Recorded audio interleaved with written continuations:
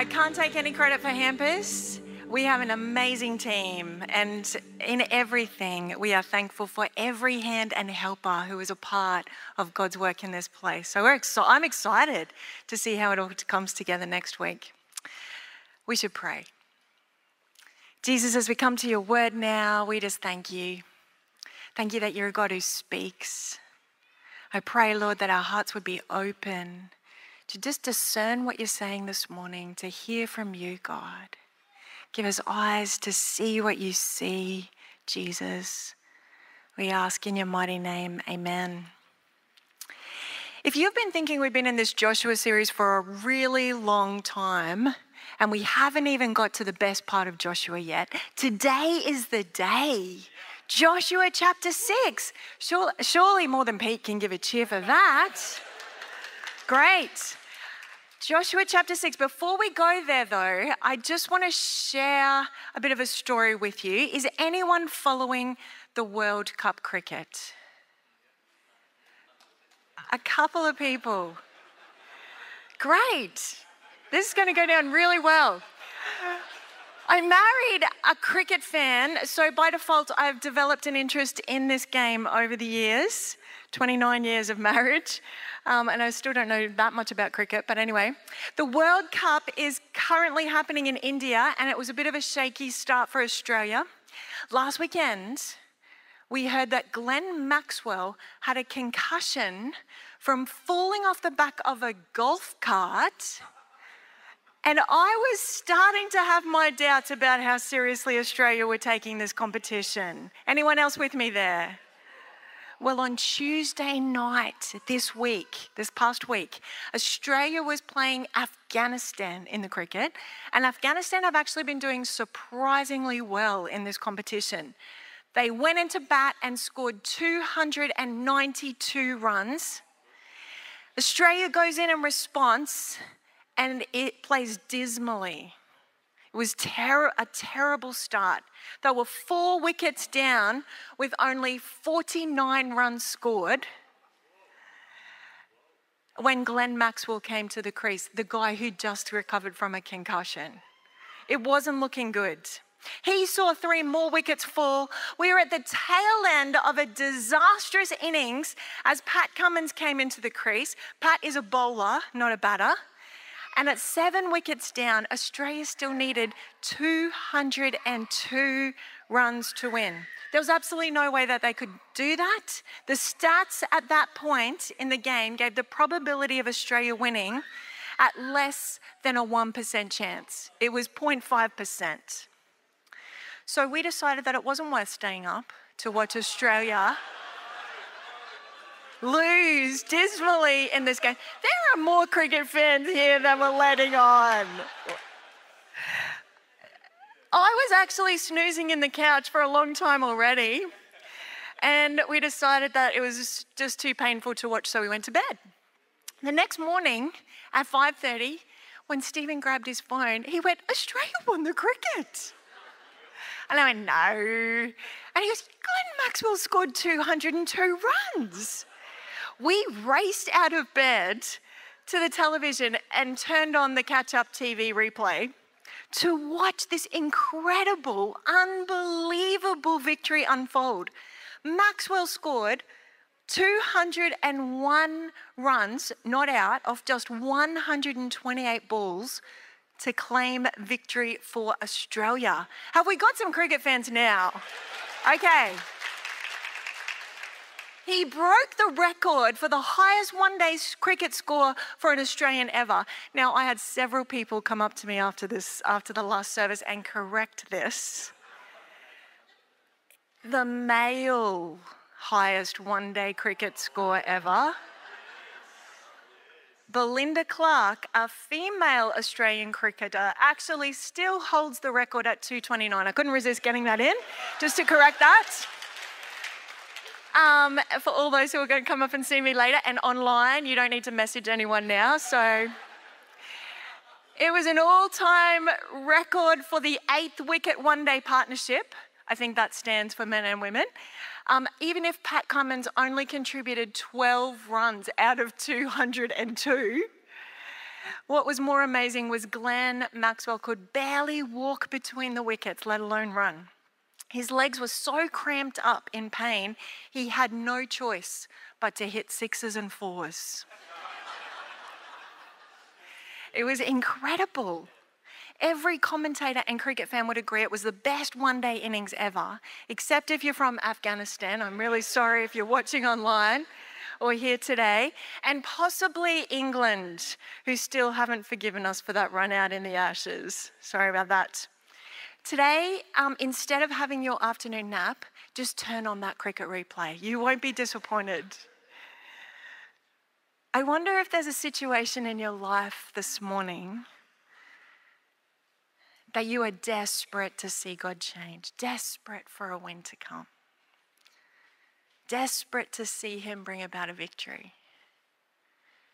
My guess is that whatever is on your heart right now is way more important than cricket.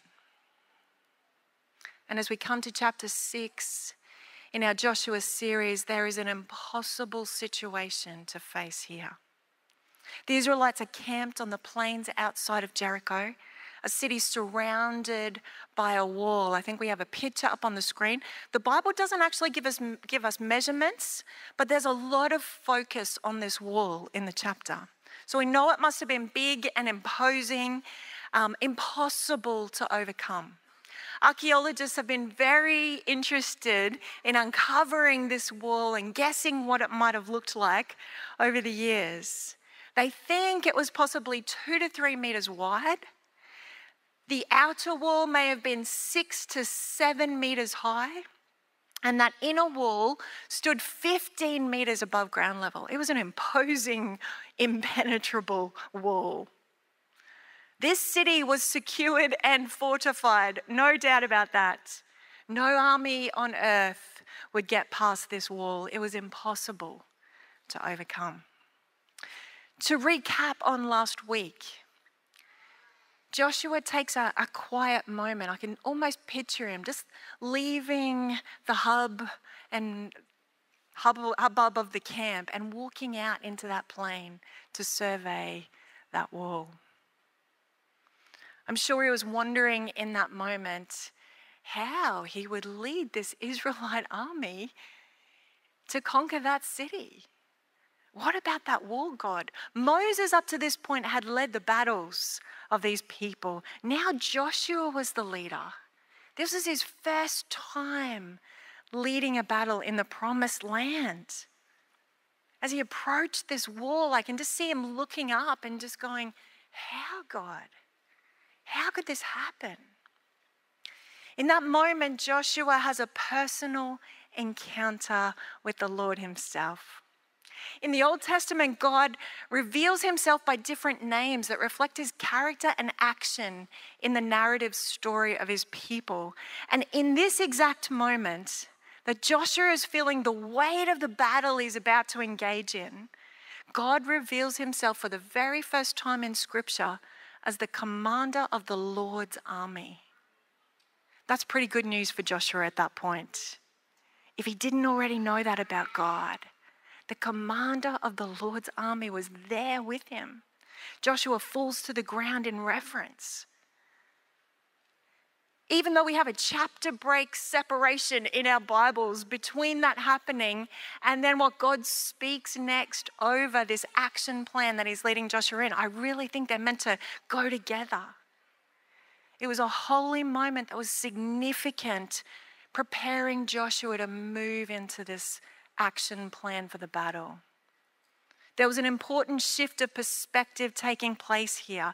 The walls were still high, but now God was bigger than those walls. Joshua's army was still inexperienced and ill-equipped, but he knew the commander of the Lord's army was with him. God was fortifying Joshua's heart as he was about to share the battle plan. We read in Joshua chapter 6, verse 1. Now the gates of Jericho were tightly shut because the people were afraid of the Israelites. No one was allowed to go out or in. But the Lord said to Joshua, I have given you Jericho, its king and all its strong warriors. You and your fighting men should march around the town once a day for 6 days. 7 priests will walk ahead of the ark, each carrying a ram's horn. On the 7th day, you were to march around the town 7 times with the priests blowing the horns. When you hear the priests give one long blast on the ram's horn, have all the people shout as loud as they can. Then the walls of the town will collapse and the people will charge straight into the town. There are many things that struck me in these verses which parallel the battles in our own lives. Firstly, there's Jericho on high alert, melting in fear. We know from Rahab's story in chapter 2 that the people of Jericho had heard of the victories that God had won for his people. They were terrified of the God they recognized as the supreme of the heavens above and the earth below. No God could do what this God could do. Our enemy, who might look to us like he cannot be overcome, actually cowers in fear, knowing he is no match against Almighty God. Hear that this morning. Secondly, I'm struck by the bold declaration here that God has already given Jericho to Joshua. Did you see that? No one has done anything yet, and God makes that declaration. It's a done deal. Before Joshua even hears the plan, the battle has already been won. Joshua can't see it yet. The people can't see it yet. And it opens us up to the wonder that what might be so in the physical reality of what we see isn't necessarily the spiritual reality of what God sees. Joshua is called as we are called to have eyes of faith, to believe the truth that Jesus has already won for us the spiritual victory. Amen. Thirdly, God's plan seems, well, a little on the unusual side. If you sat down any army and said their victory would come by just circling around the city that they wanted to attack, they probably wouldn't be so quick to jump on board. You know, there were 3 logical ways to attack a fortified city, and there were lots of fortified cities in this ancient time. The first way was that you could find a kind of chink in the wall, find a weak spot in the wall and attack there, penetrate from the outside. The second way you could try would be to infiltrate the city from the inside, Trojan horse style, kind of sneak in and then do the battle from within. Or you could hold a siege and force the inhabitants out to surrender after all their food and water ran out. And I wonder, Joshua, knowing that, probably was raising his eyebrows at God, going, just walk around the wall? Just walk? It reminds me of that passage in Isaiah 55. My thoughts are nothing like your thoughts, says the Lord, and my ways are far beyond anything you could imagine. We need to let go of trying to engineer the battle plan ourselves with a strategy that might make sense to us. And let God lead us. Let God show us his way. Joshua doesn't question or hesitate to obey. It's the pattern of his life to listen to God and follow him. It's what sets Joshua apart as an incredible leader in all of Scripture. I feel like the pattern of my life is a little bit different. I might hear God, then I might wonder if it's actually God. Then I might spend a while questioning what God actually said. And then I might wonder if it could actually do what he said, in my opinion. And then I might remember all the things that God's done in the past, and then finally muster up enough faith to trust God in this. And then I'm amazed at what I see God do. I hope none of you can relate to that. When God speaks, he wants us to jump in 100% in obedience with conviction in the mission that he's given us. Obedient action in response to divinely given promises is the way we experience the sovereign grace of God in our lives. It's the way we see him do impossible things. Obedient response. Joshua receives God's instruction, and in the very next verse, he acts upon it. In verse 6. So Joshua, son of Nun, called the priests and said to them, take up the ark of the covenant of the Lord and have 7 priests carry trumpets in front of it. And he ordered the army, advance, march around the city with an armed guard going ahead of the ark of the Lord. Notice they didn't get told the whole plan here, just the instruction they needed for that day. It was quite a procession, if you can imagine it. Half of the army marching in front, half of the army marching behind. In the center, 7 priests carrying their shofars, trumpets made out of ram's horns.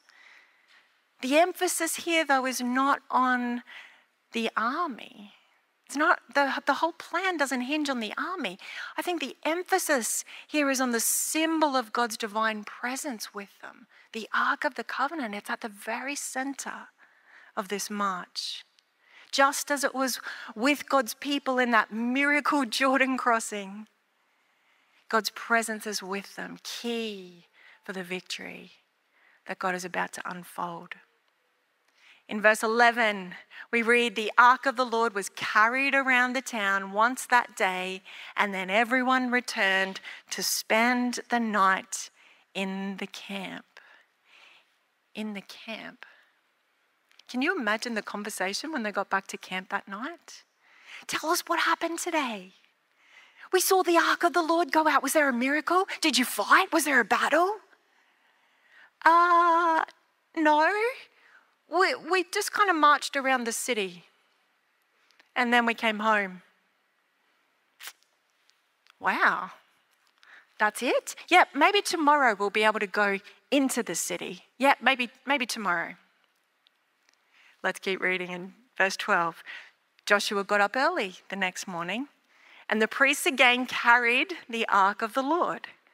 The 7 priests with the ram's horns marched in front of the ark of the Lord, blowing their horns. Again, the armed men marched both in front of the priests with the horns and behind the ark of the Lord. All this time, the priests were blowing their horns. On the second day, they marched around the town once and returned to the camp. No battle on day 2 either. Actually, it was the same on day 3. Still no change on day 4. Just more walking on day 5. And still more walking on day 6.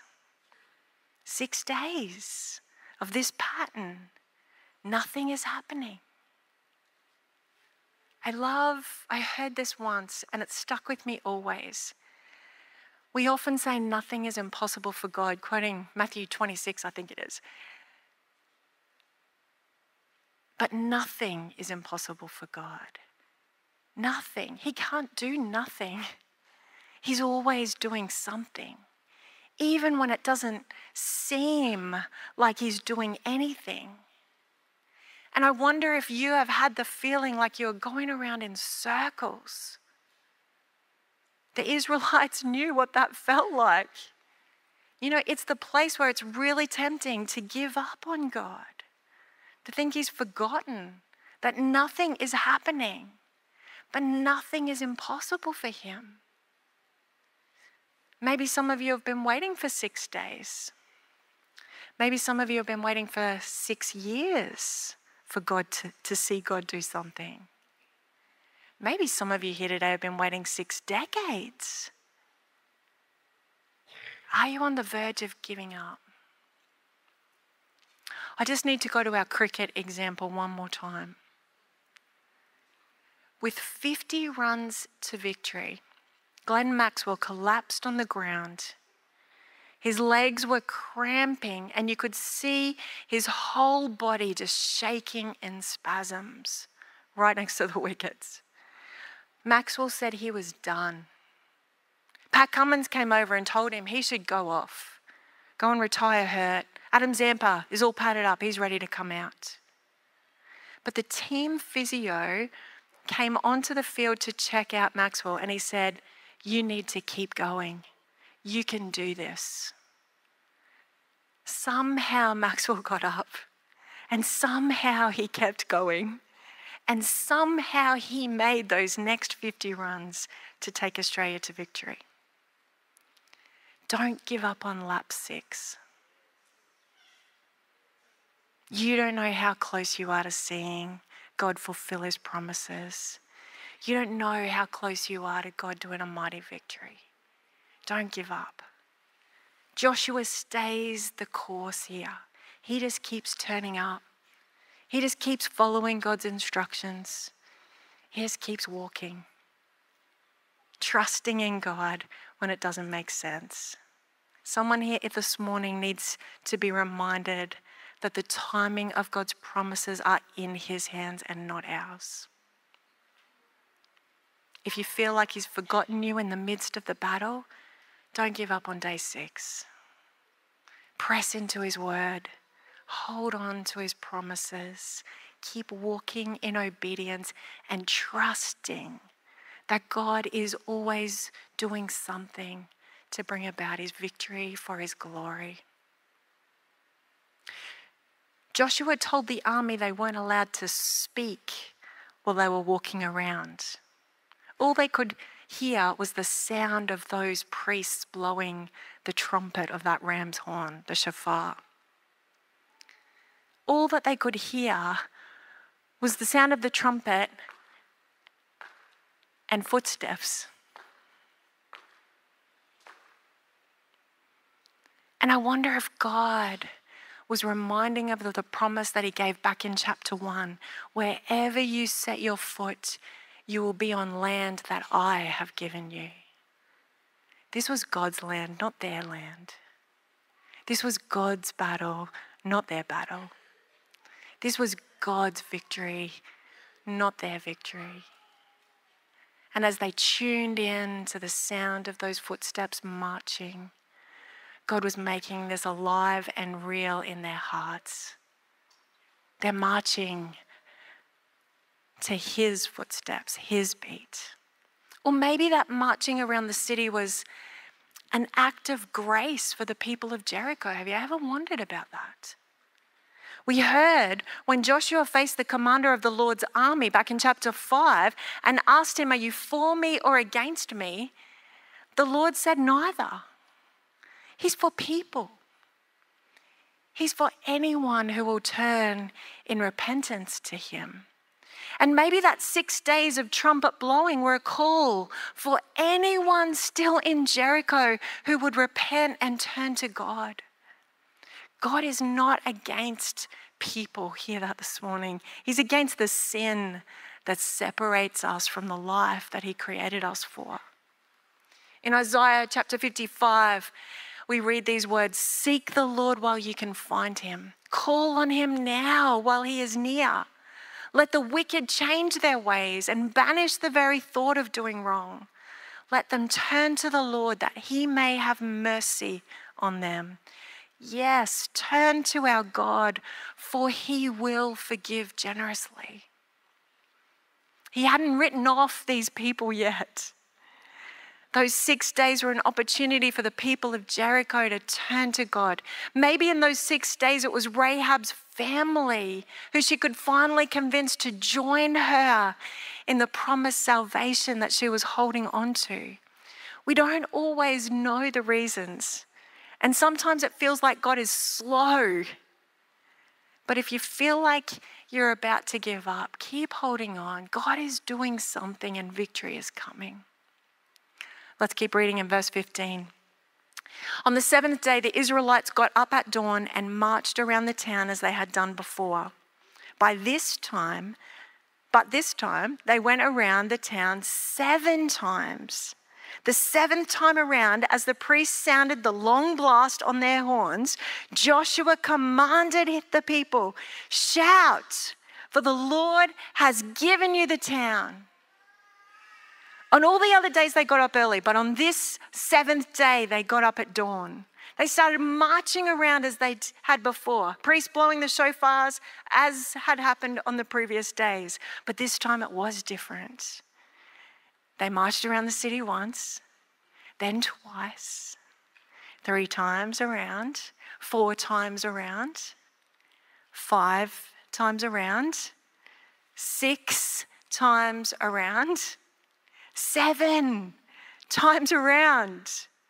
And then the long blast of that horn, the command to raise their voices in a shout of victory. The emphasis on 7 here gives us a picture of divine perfection and completion. Like creation was completed in 7 days, this pattern repeats in Scripture. God here brings His promise to completion after 7 times around the city, and on the 7th day, 7 times. There are 7 priests, 7 horns, even down to the detail of the Ark of the Covenant being mentioned 7 times in this passage. You can count that. I checked. All this is making a point. God's plan is being perfectly fulfilled. He's not slow in keeping his promises. He is able to do all he has said he will do. At that shout of praise, the impenetrable wall collapses. Imagine the sound of it cracking and tumbling down. You would have felt the vibration through the ground. The Israelites charge into the city to claim their victory. It echoes the words of Zechariah 4:6. It is not by force, nor by strength, but by my Spirit, says the Lord of heaven's armies. There was only one part of this wall that remains intact, and it had a scarlet ribbon hanging from the window. It was Rahab's window. Rahab's rescue is a beautiful detail not forgotten in this story. In the midst of destruction, there is a picture of God's redemption. It points us to the cross of Jesus, where his blood flowed scarlet to save all who will turn to him. The prostituted woman had faith to believe in God, to believe in his plan. She put her life on the line to protect those spies who'd earlier come into the city to scope it out. In faith, she acted on the instruction to leave a scarlet cloth hanging from her window, a scarlet rope, believing that she would be rescued and saved. Joshua kept his promise to her. He sent the spies in to rescue her and her whole family. She joined God's people, and her story is woven into the lineage of Christ himself. A reminder that no one is excluded from God's salvation plan. No one is beyond his grace. Salvation in Jesus is for everyone. As we close today, I felt like God's word for us corporately in this passage today is, I have given you this city. I have given you this city. Over the past 5 or 6 months, some of the Streetlight team have just had it on their heart to go into the city and love the homeless and disadvantaged in there. Many of you work there or go in there will notice the increase in homelessness in our city. They kind of went, we've created this community and opportunity to love people here in Aspley. Can we do that in the city? Ben, who is leading that little team that go in on a Thursday, keeps saying to me, Jodi, God's given us this city. God's given it to us. And I'm like, oh, Ben, it's a big city. Ben's got eyes of faith to see what God can do. Just had a meeting recently with someone else who has a ministry in the city, and he let us know that at the same time we planted a church in there, there are about 5 or 6 other churches who came in at exactly the same time, and all of them have a heart to see God move in our city. Is that not exciting, church? He's not just speaking that to us. He's raising up an army of people who can see into the spiritual realm the victory that he has won. We want to see that come, Lord Jesus. Our little message, when we first went into the park in the city, I have to tell you, it was hectic. It was hectic. It was dark and it was hard.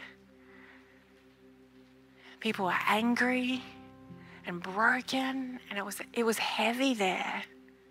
We knew and could sense the spiritual battle that was so much tougher than what we'd experienced before. And so we went to prayer. We fight our battles in prayer.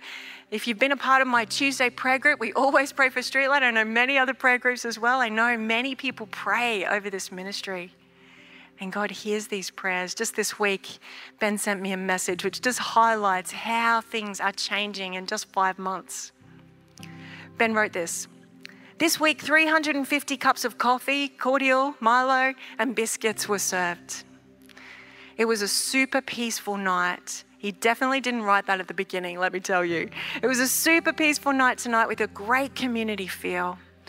A guy who comes along pointed out a new homeless lady. She was in her late 50s and it was her first night on the streets. One of our volunteers gave her a tent and some bedding, and 2 other homeless guys helped her set it up. She was crying. She was so thankful. Ben writes, "Great work, Nathan, for supplying the tent." Another homeless lady with breast cancer received a little care package from another volunteer who had recently been through cancer herself. She was loving it, even shared her treats. We had a fellow with 4 kids under 12 rock up. They had their suitcase full of clothes stolen, so we were able to get them some clothes and beanies to help out. The kids loved the games we'd set up to play, and I think they pinched some of our cards. Haha. Another lady opened up to conversation for the first time. Finally, it feels like people feel safe and welcome here, from the guys with face tattoos to the quiet ladies. Ben finishes, "Praise the Lord. Our prayers are powerful. Praise the Lord." God is giving us this city church. As we come into this Christmas season, He's telling us today that there are no walls or strongholds that His salvation, His victory cannot overcome. It is God's heart to rescue and save the people here. As we step into Christmas, hampers, high teas, Christmas lights, we are believing that in this season, God is shining light into darkness, not darkness like never before. Believing that salvation has come, that God's big enough to overcome the battles and obstacles that we face. I don't want to overlook today that there are some here just really feeling strongly that sense of battle. I don't know if it's a work situation for you, a family situation, maybe a health challenge that you're in. Battles even internally that you are wrestling with right now. Allow God to reveal who He is to you in this quiet moment. Hear Him say today, keep walking. Keep trusting. Keep holding on in obedience to who I am. I'm doing something. Don't give up. The band are going to come now. We actually was able to get a ram's horn shofar. Can you believe that? For our service today. Jono happened to find someone walking past on the pathway outside who said yes when he said, "Does anyone play the trumpet?" That's not filling me with faith. We've got to encourage Dave, who said yes here. Good on you, Dave. We're faith-filled. We're just going to take a moment now, just have a quiet minute with God, for you to fall face down and worship like Joshua did, to hear from God in the midst of the battles that we're facing today. And then we are going to give a mighty shout of praise when that shofar blows, church. Take a minute now.